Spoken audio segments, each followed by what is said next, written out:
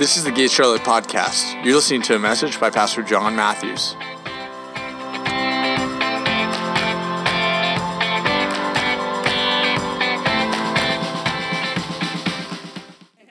Okay, so first, it's exciting I'm going to take you a direction that I don't think I've ever went before, actually, on a Sunday morning, and I'm actually going to talk to you guys this morning about the topic of the wilderness, which is typically not like, yay, wilderness, woohoo, but it's actually probably one of the most powerful topics that I've ever studied out before, and I've been preparing actually most of the week on this one and just really studying it and pulling from different fathers and different people and hearing what they have to say. And the more I study it, the more I realize how powerful the wilderness actually is. And here's the thing, maturity is not developed in the absence of options. Maturity is not developed in someone because there's an absence of options. I've met people before. I remember when I would youth pastor, I'd meet young people that would, feel like they were, I'm great. I've never done anything bad. And sometimes have you actually have an option? Or have you been so surrounded and sheltered to the point where there was no options even? Because the same people, when they get out in freedom, you begin to find they go crazy. And God has always recognized that there's a need, and I want you to hear me all the way to the end of this before you start drawing conclusions about what I'm talking about, but Jesus demonstrated a different model from the very beginning. From the very beginning, he put options in the garden. You ever thought about the fact he's the one that put the tree there? It's not like he said, devil, you get this little circle of the garden, and the devil got to plant his tree. Jesus actually was the one that put the tree in the garden because he knew if there wasn't options, there was no possibility to be maturity.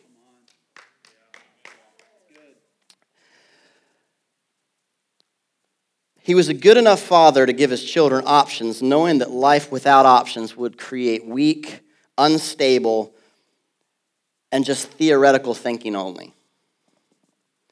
But it's through the process of options, and it's through the process of having to rise above something that we actually get to mature. The topic, let's say it this way, life without options never allows you to overcome. Chew on that. Life without options actually doesn't position you to overcome. If you never overcome, you never have an experience. And if you don't have experience, you don't have authority.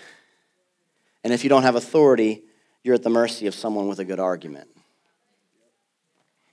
We're not going to get through all this, I can tell. This is new for me. I've never preached on this, so I'm working it out too with you. No options means we don't have the ability to overcome. It's in the place that we overcome that we get to have an experience. People that have an experience have an authority. Tell someone that got healed supernaturally in their back that God doesn't heal. They don't care what you have to say. Tell someone that's never experienced healing that God doesn't heal. You might have a better chance. Why? Because they don't have an experience. And someone that's lacking an experience is always going to be at the mercy of a good argument. It goes anywhere in life, guys.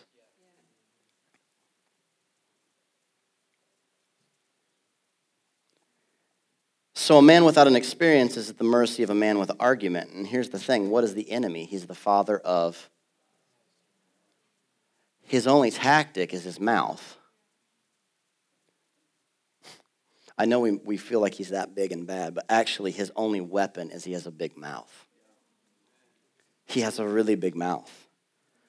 But see, God designed it from the very beginning that we would actually be people that have experiences in our life that when we hear the lies, we can say, that's ridiculous because I live an experience and I'm not at the mercy of a lie. Typically, people that fall to lies often are people that are lacking in experiences.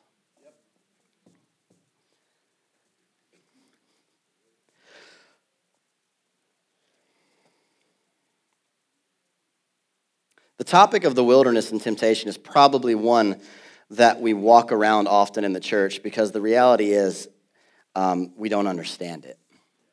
And we just throw everything with the topic of the wilderness. I think the only thing that we think about when we think of wilderness is the Israelites. Right? That's usually the first thing. Oh, the Israelites. When in all reality, the Israelites were a prototype pointing to a believer. I could take you through the whole process. It's brilliant how it points forward to what the life of a believer would be. But the reality is if you look at the Israelites and you look at the process, the first thing that happened is they were in bondage and God called them out and said, you're going to be a kingdom of priests, is what it said in Exodus. Sound familiar? While you were still living a mess, as Brian Simmons just said, God puts a crown on your head and watches you grow up into it. And see, there's this thing where he calls you out. The Israelites, he called them out, but it was actually the wilderness that came after the salvation experience. We've almost got it backwards where we think that, oh, well, I go through the wilderness and then he saves me and I'm good. And one of the biggest issues is that we simply just don't understand how the wilderness works. So my goal this morning is to take apart just two pieces of it, to really break down two pieces and run with that. But the reality is this, wilderness is not optional. I wish I could come up here and say, I'm going to give you the keys to never, ever go through the wilderness. I would be the biggest liar to ever stand up here. Because if Jesus had to go through the wilderness, there's no way that you and I can get around it because he was demonstrating the perfect walk. And he had to go through it. Why? He went through it purely to demonstrate for you what you'll go through. You understand that was the whole point of Jesus coming and walking the earth. Not the whole point, but it was the primary point of what he went through was to say, listen, I'm going to demonstrate to you all the different things that you're going to face. He got baptized. He was without sin, but he was demonstrating. He went into the wilderness. He was demonstrating. He died. He was demonstrating all these different principles that you and I are going to have to walk through. And one of them that he showed very clearly was that he had to go into the wilderness. But here's the great thing. When the Holy Spirit leads you into conflict, it's only permitted when you've been equipped to win. I'll say that again. When the Holy Spirit leads you into a place of conflict, not you getting yourself into a place of a mess. I can't speak for that. But when the Holy Spirit leads you into a place of conflict, it's only allowed when you've been equipped to win. The best understanding that we have on this topic is really just studying Jesus, looking at what he went through. Everything that he did was to model how we can succeed. No matter what you've heard, no matter what preaching you've heard, his goal is that you will succeed. If you amen anything I say this morning, that's a really good one. His goal is that you would succeed. I mean, that's like, yay. I mean, it's like, some people are like, man, it's like they think he's just out to make them fail. It's because we've taught that into people, to fear it into people, to control people. But he's not controlling. If he was, he would never have given an option B, which was a tree they shouldn't have eaten from. If he was so controlling. He's empowering. He's not controlling.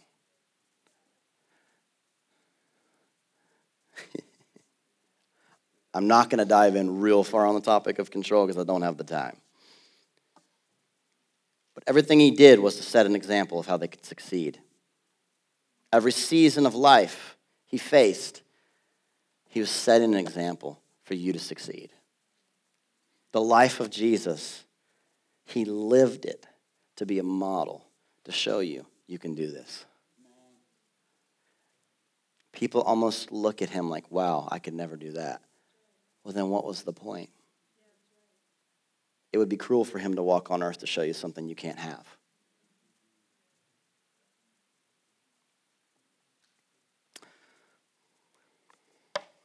Flipping your Bibles to Luke chapter 3. Luke chapter 3. And we're going to jump in at verse 21, and it says, when all the people were being baptized, Jesus was being baptized too. And as he was praying, heaven was opened. Everybody say, heaven was opened. And the Holy Spirit descended on him in bodily form like a dove. And a voice came from heaven and said, you are my son whom I love. You are my son whom I love. With you I am well pleased. Now Jesus himself was about 30 years old when he began his ministry, and he was the son of Joseph. I want you just to stop there for a second. Interesting passage here, because Jesus has done absolutely nothing as far as ministry goes yet. And the Father said, good job, you're my son, I'm pleased. This immediately demolishes the need for striving in our life. Because before Jesus ever did a thing to minister, God said, his Father showed up and said, you've been walking for 30 years. Put it this way, the authority that Jesus carried was on him from the moment he was born. He carried authority from the moment he was born. Why? Because authority comes when you're sent. That's why it's so important that you're sent and you just didn't went. You know what I mean. It's so important that you're sent. And Jesus was sent by the Father, which means because he was sent, he had all the authority he needed. But he lived for 30 years. Do you realize he lived and walked the earth for 30 years, looking around him, seeing his purpose was to demolish the works of the enemy. And everywhere he looked, he saw the fingerprints of the enemy, but he couldn't do anything yet. 30 years. Imagine that. 30 years he just walked the earth and loved people. Everywhere he looked was his assignment. Evil, evil, darkness, darkness, darkness. But he walked the earth, and he kept walking the earth because why? Because he had authority, and even Jesus knew that he couldn't accomplish the mission that was on his life if he didn't have power. And the power came at the baptism. Actually, the Holy Spirit came at the baptism, and where I'm getting ready to take you, the power came alive after the wilderness. He came with authority. He was baptized, and the heavens opened up, and the Holy Spirit descended upon him, and then he was clothed in power, but something happened in the process of him going into the wilderness. That's extremely powerful to catch on to, because Jesus knew, he completely understood that his mission could not be accomplished unless he had authority and power. Don't ever try to accomplish the assignment on your life without power. The idea that we can remove the Holy Spirit and power from churches and equip powerful people is very confusing to me. I'm not bashing it. I'm just saying it's a very confusing topic to me that we're trying to raise up powerful people without the spirit of power.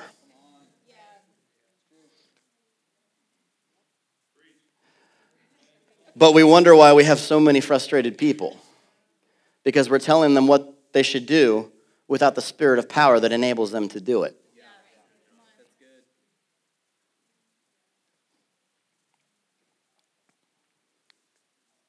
So if we flip over to the next chapter, in Luke chapter 4, verse 1, here's where it gets interesting.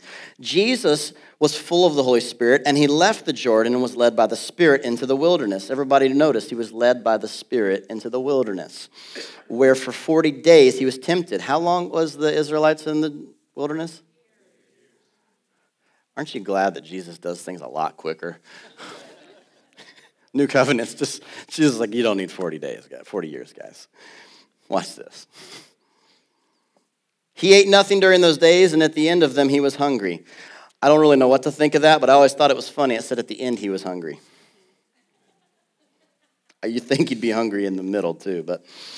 And the devil said to him, if you are the Son of God, tell the stone to become bread. And Jesus answered, it is written, man shall not live on bread alone. And the devil led him up to a high place and showed him in an instant all the kingdoms of this world. And he said to him, I will give you their authority and splendor. Pause right there. What is the enemy doing? It's all he's got, guys. And it's been given to me, and I can give it to anyone I want to. If you worship me, it will be yours. And Jesus answered, it is written, worship the Lord God and serve him only. And the devil led him to Jerusalem and had him stand at the highest point of the temple and said, if you're the Son of God, he said, throw yourself down from there. For it is written, he will command his angels concerning you to guard you carefully. They will lift you up in their hands so that you will not strike your foot against the stone. And Jesus answered, it is said, do not put the Lord your God to test. When the devil had finished all the tempting, he left him until an opportune time. Everybody say he left him. Notice when Jesus went into the wilderness, it said he was filled with the Holy Spirit. But notice when he came out, he was filled with power.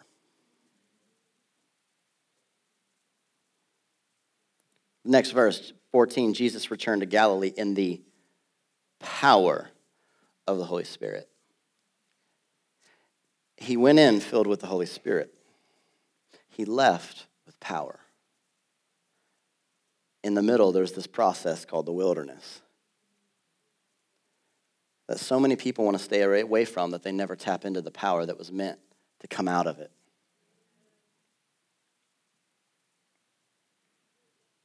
Maturity.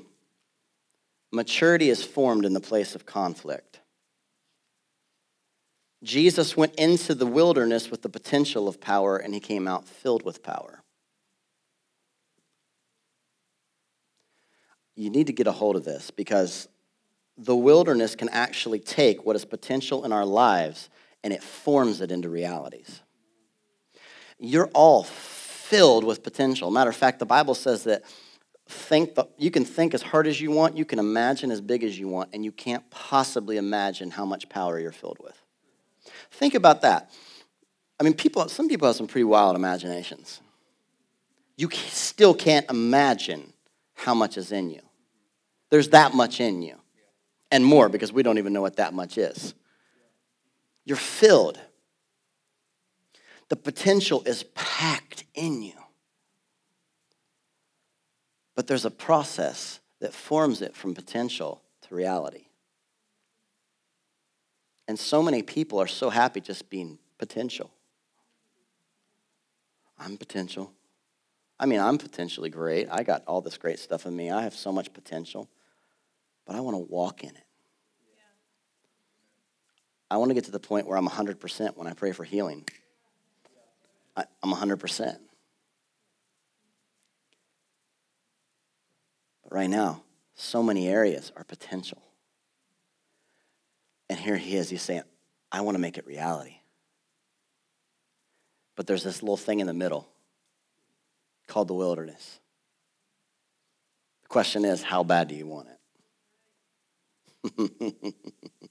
I'm going to mess with your heads, guys. I can feel it coming off of you. Just hang in there. The lie that we buy into regarding the wilderness is that it's a place of misery. It's a place of no fruit. We almost believe like the wilderness is punishment from God. But if it were punishment from God, that would mean that Jesus had to do something wrong if the Holy Spirit put him there. So we know it's not punishment, because if it was punishment, Jesus wouldn't have went there, because he was without spot.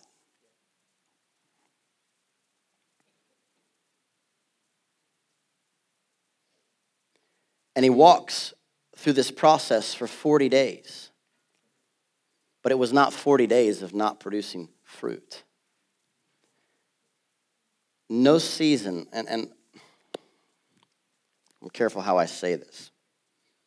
I believe that every season in a believer's life can bear fruit. I do.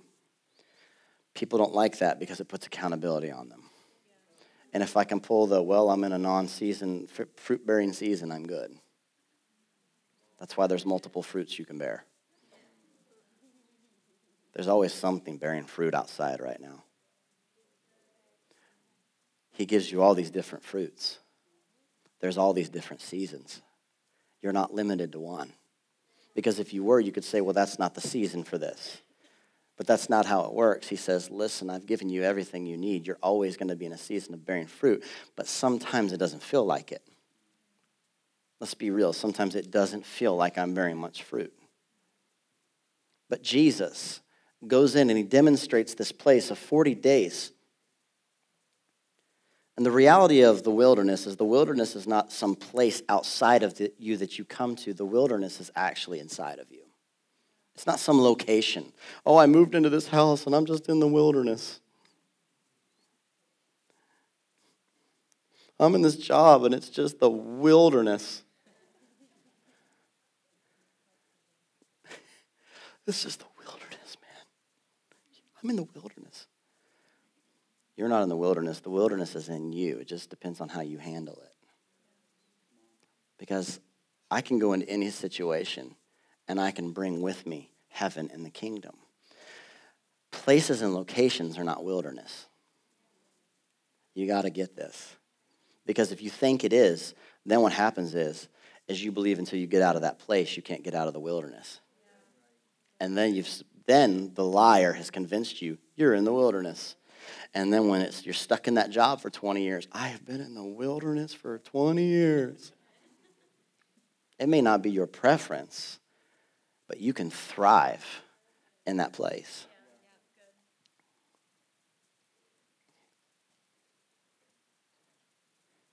There's comfort in understanding that the Holy Spirit will only lead you into conflict when you've been prepared for the challenge and he has the intent of making you a champion. The only time he leads you into the wilderness is if he has prepared you and his purpose is to champion you. But what are you thinking in your head when you're going through these seasons? Because it's different if you're thinking, well, God's just disciplining me. I knew I shouldn't have watched that movie. Now it's 40 years. I knew I shouldn't have done that. We have a really poor understanding of grace if we believe that. He doesn't take you into the wilderness with the purpose of seeing you fail. He takes you in the wilderness with the purpose of seeing you succeed. So here's Jesus. He comes out of this massive moment. This is probably, if Jesus has like his top 5 moments, this has got to be one of them. He's like, here he is. And I imagine for John the Baptist, it was number 1. It was John the Baptist is like, they send him, he gets this word, go out in the desert, and that's where you're going to find Jesus. I heard somebody say one time that, I don't know what it looked like, but it was almost like I see John the Baptist just like baptizing people. Nope, you're not him. No, you're not him. Nope, you're not him. And I don't know what it would look like, but all he knew was to go out into the wilderness, and that's where the Messiah would be revealed to him. So he goes out, and you know the story. Jesus comes walking, and it says in your script, in your Bible, that he could see him from afar off, and he knew it was him, which is interesting because he's never seen him. Jesus carried so much life that it was recognizable on him, even not even knowing what he looked like. And so he sees him coming, and what does he say? Oh, he asked him to baptize him. And Jesus is like, no, I need you to baptize me. This has got to be messing with John big time. He's like, whoa, isn't that how prophetic words can play out sometimes? Like, I had in my head this way, and this way. You preached on that last week, the process. Sometimes we have this thinking in our head that, well, it's going to look this way or it's going to look this way. And Jesus shows up and is like, actually, I need you to baptize me. And John is like, whoa. I can't even take the sandals off your feet. And he said, you know what? Just do me a favor. Let's do it. He said, permit it be so. And so he does it. And big moment for Jesus. He goes down. The Bible says that the heavens are ripped open. Literally ripped. What does it sound like when the heavens rip open? I'm waiting for that one. I'm like waiting for a Sunday when I just hear this like, I'm like, come on. And ripped open. Here he comes and the Father speaks. Interesting because it's beginning to now actually mirror Jacob's ladder.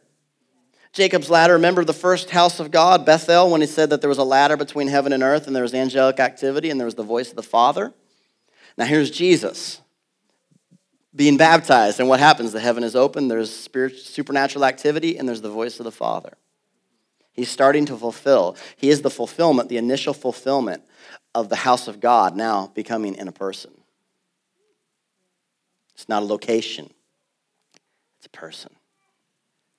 And so he tells John, he says, let's do it. And so what happens? He gets this massive, just heavens rip open, and yeah.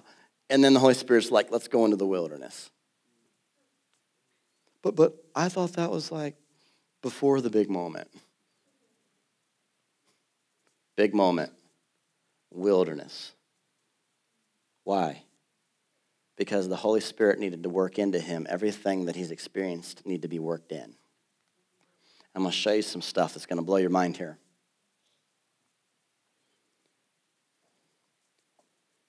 The first thing that we need to understand about this passage is the difference between trials and temptation.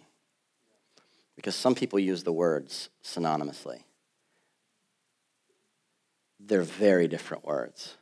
Matter of fact, in your Bible, a lot of the times that you see the word temptation could actually be translated otherwise. For example, James 1:13 says, "For God cannot be tempted by evil, nor does he tempt anyone," right? Matthew 6:9-13 in the Lord's Prayer says, "Lead us not into temptation." Why would Jesus be praying that he not be led into temptation if he can't be tempted? See how the Bible can feel like it almost contradicts itself if you don't understand what it's talking about? Because here it says that he'll never lead you into that, and here he's saying, please don't lead me into that. What would be the point of that prayer? Why would Jesus be praying that he would not be tempted if God doesn't tempt us? Let me just read this from my notes to make sure I get it right. But there's 5 words in the New Testament that share the same Greek root word, and it's these: prove, examine, test, trials, and temptation.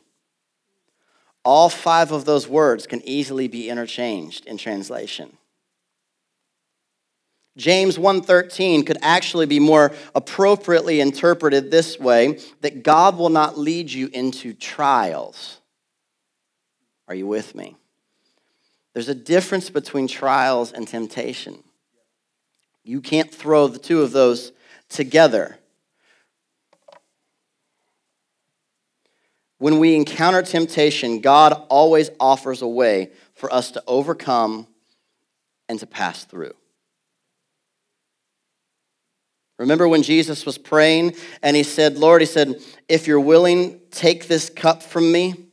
You guys remember that when Jesus was praying? I'm not going to take you to all these scriptures, but he said, Lord, if you're willing, he was praying, he said, take this cup from me. Jesus knew that he was getting ready to go into a trial. This is different than a temptation. He was getting ready to be in a place that was a major trial, and he knew it. And he knew once he went into this journey of a trial, there was no jumping off. Because he was praying, Lord, please take this cup from me. He knew once he started down this, there was no getting out. Trials are not the same as temptations. In trials, God will give you, and I don't want to paint it as though God's not with you. It's the furthest thing from the truth. In trials, I see God almost in trials as like a coach. Coaching you, encouraging you. He's close in trials. Some people experience the closeness of God in trials more so than they've ever experienced it anywhere else. There are trials that you look back in life that you went through things with your family, you went through personal issues, and you look back and there's moments that you say, I never felt God up to that point that close. But in that trial, I felt him right there. I could hear him speaking to me like I've never heard him before. Why? Because in trials, he's like this good, hovering father that's like, I'm right here. I got you. Temptations are different because when you're led into a place of temptation, he's trying to work into you the things that he's already taught you. And for that to happen, he has to stand back a little bit. You got this.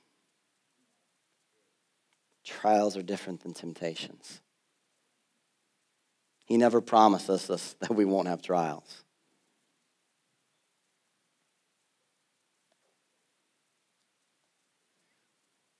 Temptation is not bad. It's another lie that people get told, which is another source of condemnation. If temptation was bad, then Jesus was bad because he was tempted. You're so quiet, guys. Jesus was demonstrating that you can overcome this. I've set you up for success.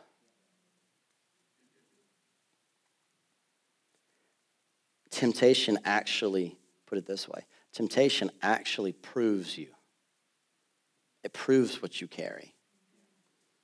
The bigger the temptation, the more that God is trying to prove in you.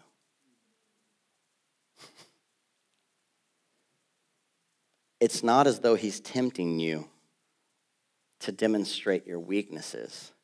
He's tempting you to demonstrate your strengths.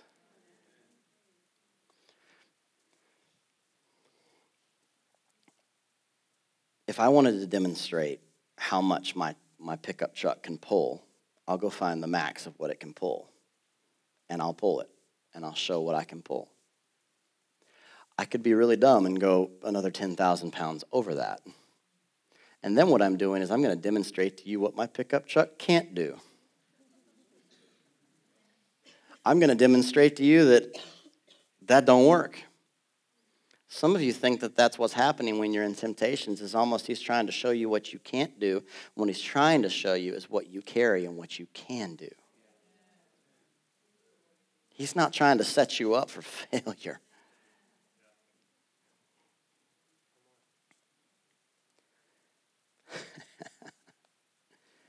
God leads us into temptation to demonstrate our abilities, not our weaknesses. He wants to show you your abilities. He wants to show you what you carry. The wilderness will confront, and this is good. I want you to grab this because the wilderness will confront every revelation that you've received. It will confront it. Put it this way. What happened at the baptism with Jesus? Heavens ripped open and he said, "This is my son whom I'm well pleased." What was the first thing that happened in the wilderness? If you're the Son of God. Oh, the first thing that was happening was that the wilderness was confronting the revelation that he'd received. First thing.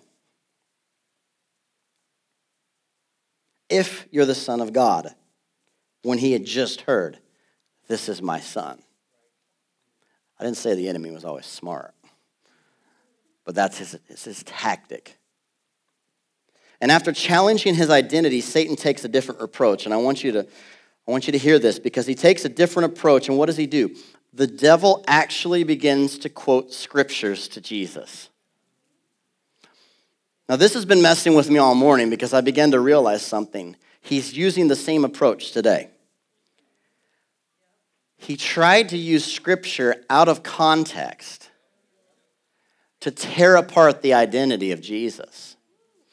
Jesus' response was, all three times, "It is written," and then he said, "Here's what it actually means." He actually tried to take the Bible, take it out of context, and shoot another believer with it. Not that we ever do that.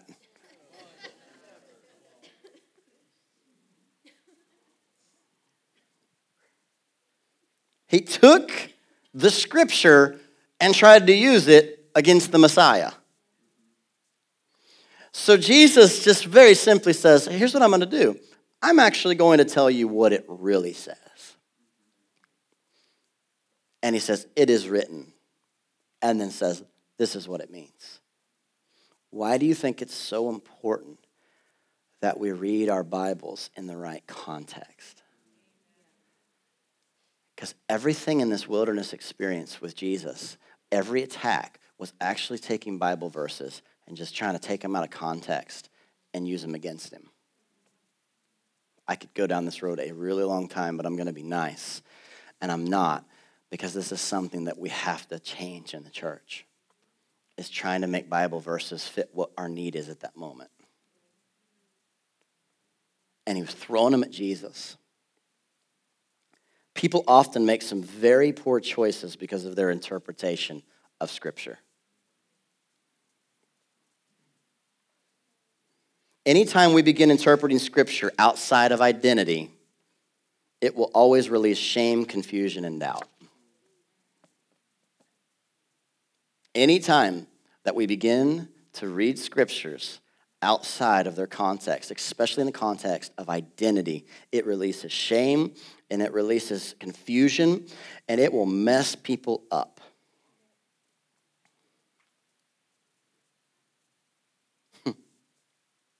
It's hard for us to think in our good Christian minds that scripture can be used by the devil.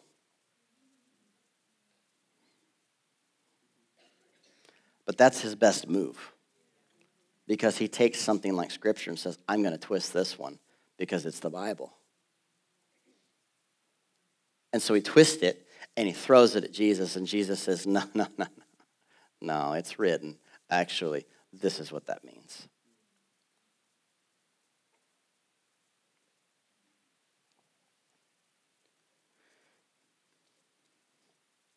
He responded all three times. It's written. The very thing that the devil was using, the very tactic that the devil was using to challenge Jesus' identity was actually the very thing that affirmed Jesus' identity.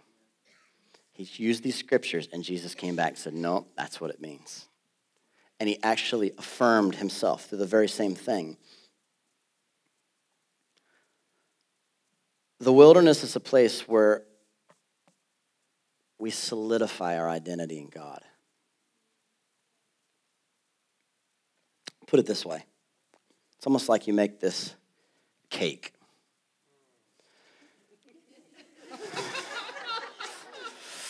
You make this cake and you've got all these ingredients and you mix them together. And what's the whole point at the end? It is to enjoy that cake. Glory is on that, guys. And you have these ingredients, but listen, the purpose is to accomplish the recipe. It's not until you take all the ingredients and stick them under some heat that they can actually become the thing it was intended to be.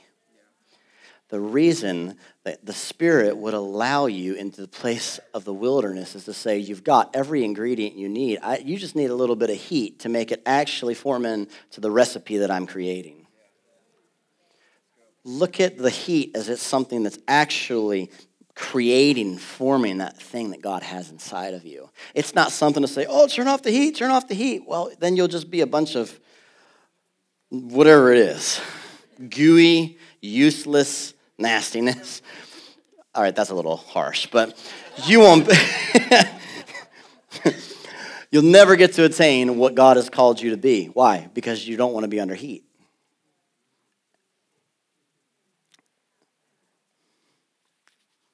Wilderness is not punishment. It's a place where all the ingredients in your life encounter heat so you can become what God called you to be.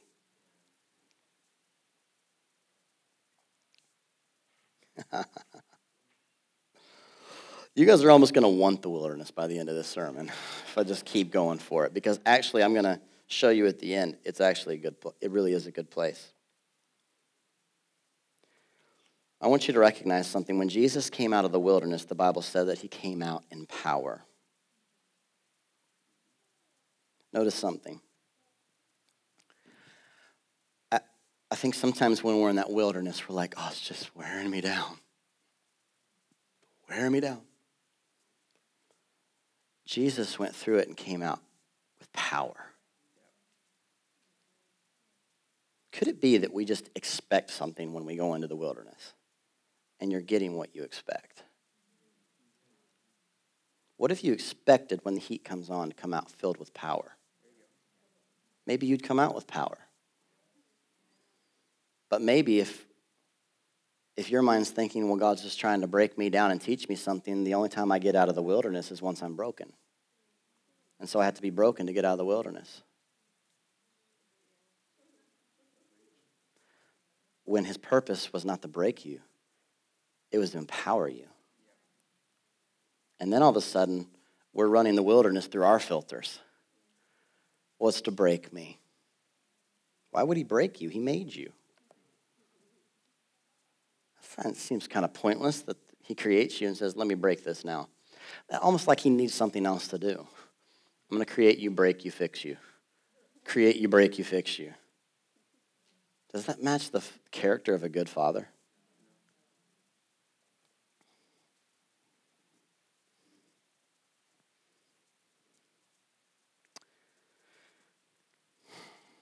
something interesting after this point is Jesus leaves the wilderness, but I want you to notice something that I'd never seen before. Luke chapter 5, verse 15. Yet the news about him spread all the more, so the crowds of people came to hear him, and he healed and to be healed of their sickness.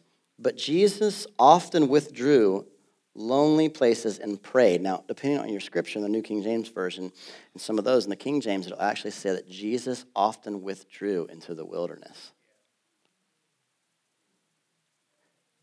The place that was where he was tempted actually became his place of rest because he overcame it.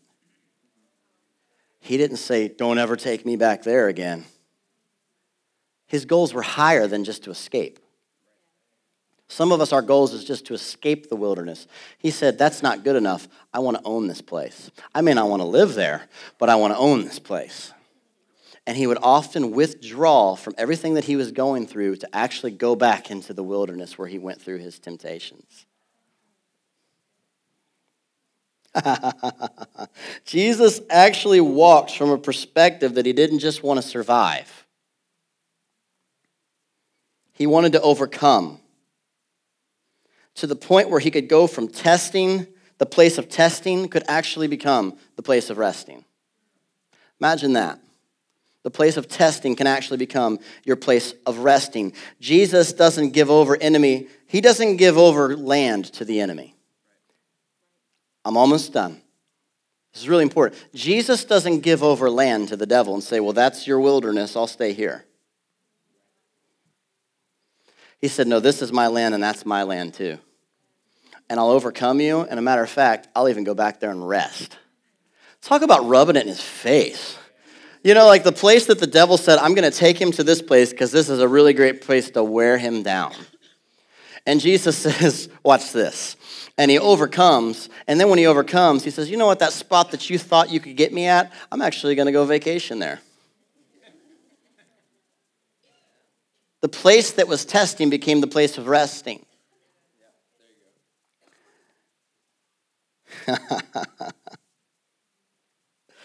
I love how Jesus took ownership of it.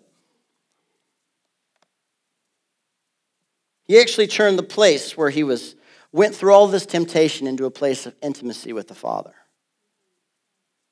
He has this thing, if you haven't figured it out, for restoration.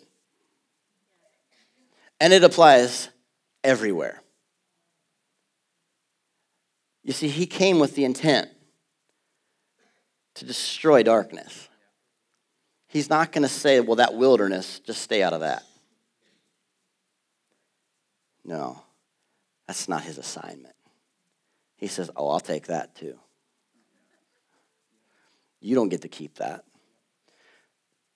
But the enemy never came back to him again.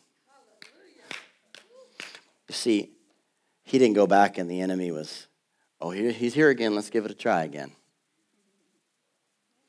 The enemy knew it was over. His goal wasn't to survive. His goal wasn't to escape. It was to overcome. Jesus demonstrated some powerful realities here. One, the wilderness is not bad. Temptation, yeah, you got to get through that sometimes, but it's not bad. It proves who you are.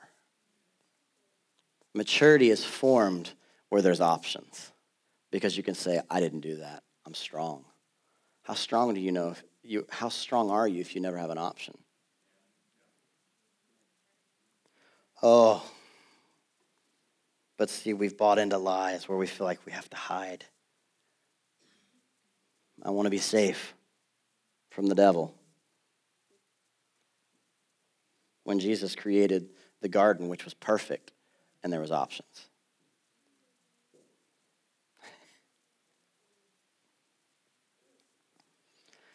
It's not freedom if there's not options.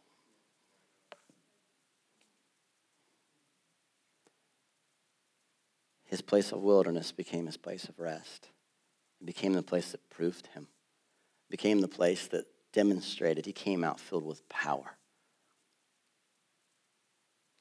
Some of you in this room, I feel, I've never preached on this before actually, and I felt strongly to preach on it this morning because I think that just like everything else, our viewpoint, our take on something, our filter changes everything. And if you've got a filter on going through seasons in the wilderness that says, it's miserable, I hate it, keep it away, people go there to die. I'm serious. If these are the filters that you're running through your head when you think about the wilderness, I wouldn't want to go there either. But the only person that I can take and set an example from is the one that came and did it first and said, watch this. He's the one that I take it from. And he said, the very place that was used against me became the place where I could rest. That tells me it doesn't matter what I'm going through, I can own it. I can own that land. I can own that ground. I can own that place in the spirit, and it will become a place of rest for me.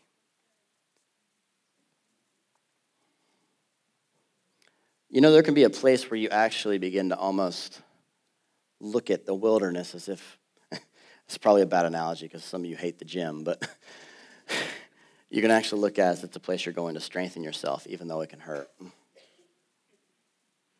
You won't find anyone that succeeds that's never been through pain. Sit down and talk to anyone. A lot of people don't share it always from the pulpit, but you won't meet someone that's been in a place of succeeding without having had pain. But just like Jesus said, I'm here. The cross is here for the joy set before me. You are the joy that was set before him. You're here. The wilderness is here. Fullness of Christ is here. Don't stay here. Don't be scared of this. You can own this too. You're married to him, by the way. Everything he owns, you own. That's why you're the bride of Christ. Thank you, Father. Thank you for the revelation that I can feel in this room right now, Father. I pray that even the things that I didn't have time to talk about, that you, just put your hand on your heart. Would you do that for me? I pray that the things that we didn't even get time to talk about, that the Spirit of revelation would reveal it to everyone in this room. I don't have to address everything. You're the one that really has the words. So, Father, I pray that a spirit of revelation would be released through every person in this room. I pray that, Father, they would begin to recognize that the wilderness is not punishment. It's not as if God has put them there because they're in timeout. He's put them there to prove their abilities. Now I pray for a correction in our thinking that would be able to say, okay, I got it in my heart. Now I need to get it in my head. So, Father, I pray that you would connect our hearts to our minds. That we know it in our heart now, but our minds can have the determination that's needed to move through this. If you're in this place, you can put your hands down. Keep your eyes closed if you don't mind. If you're in this place and you say, listen,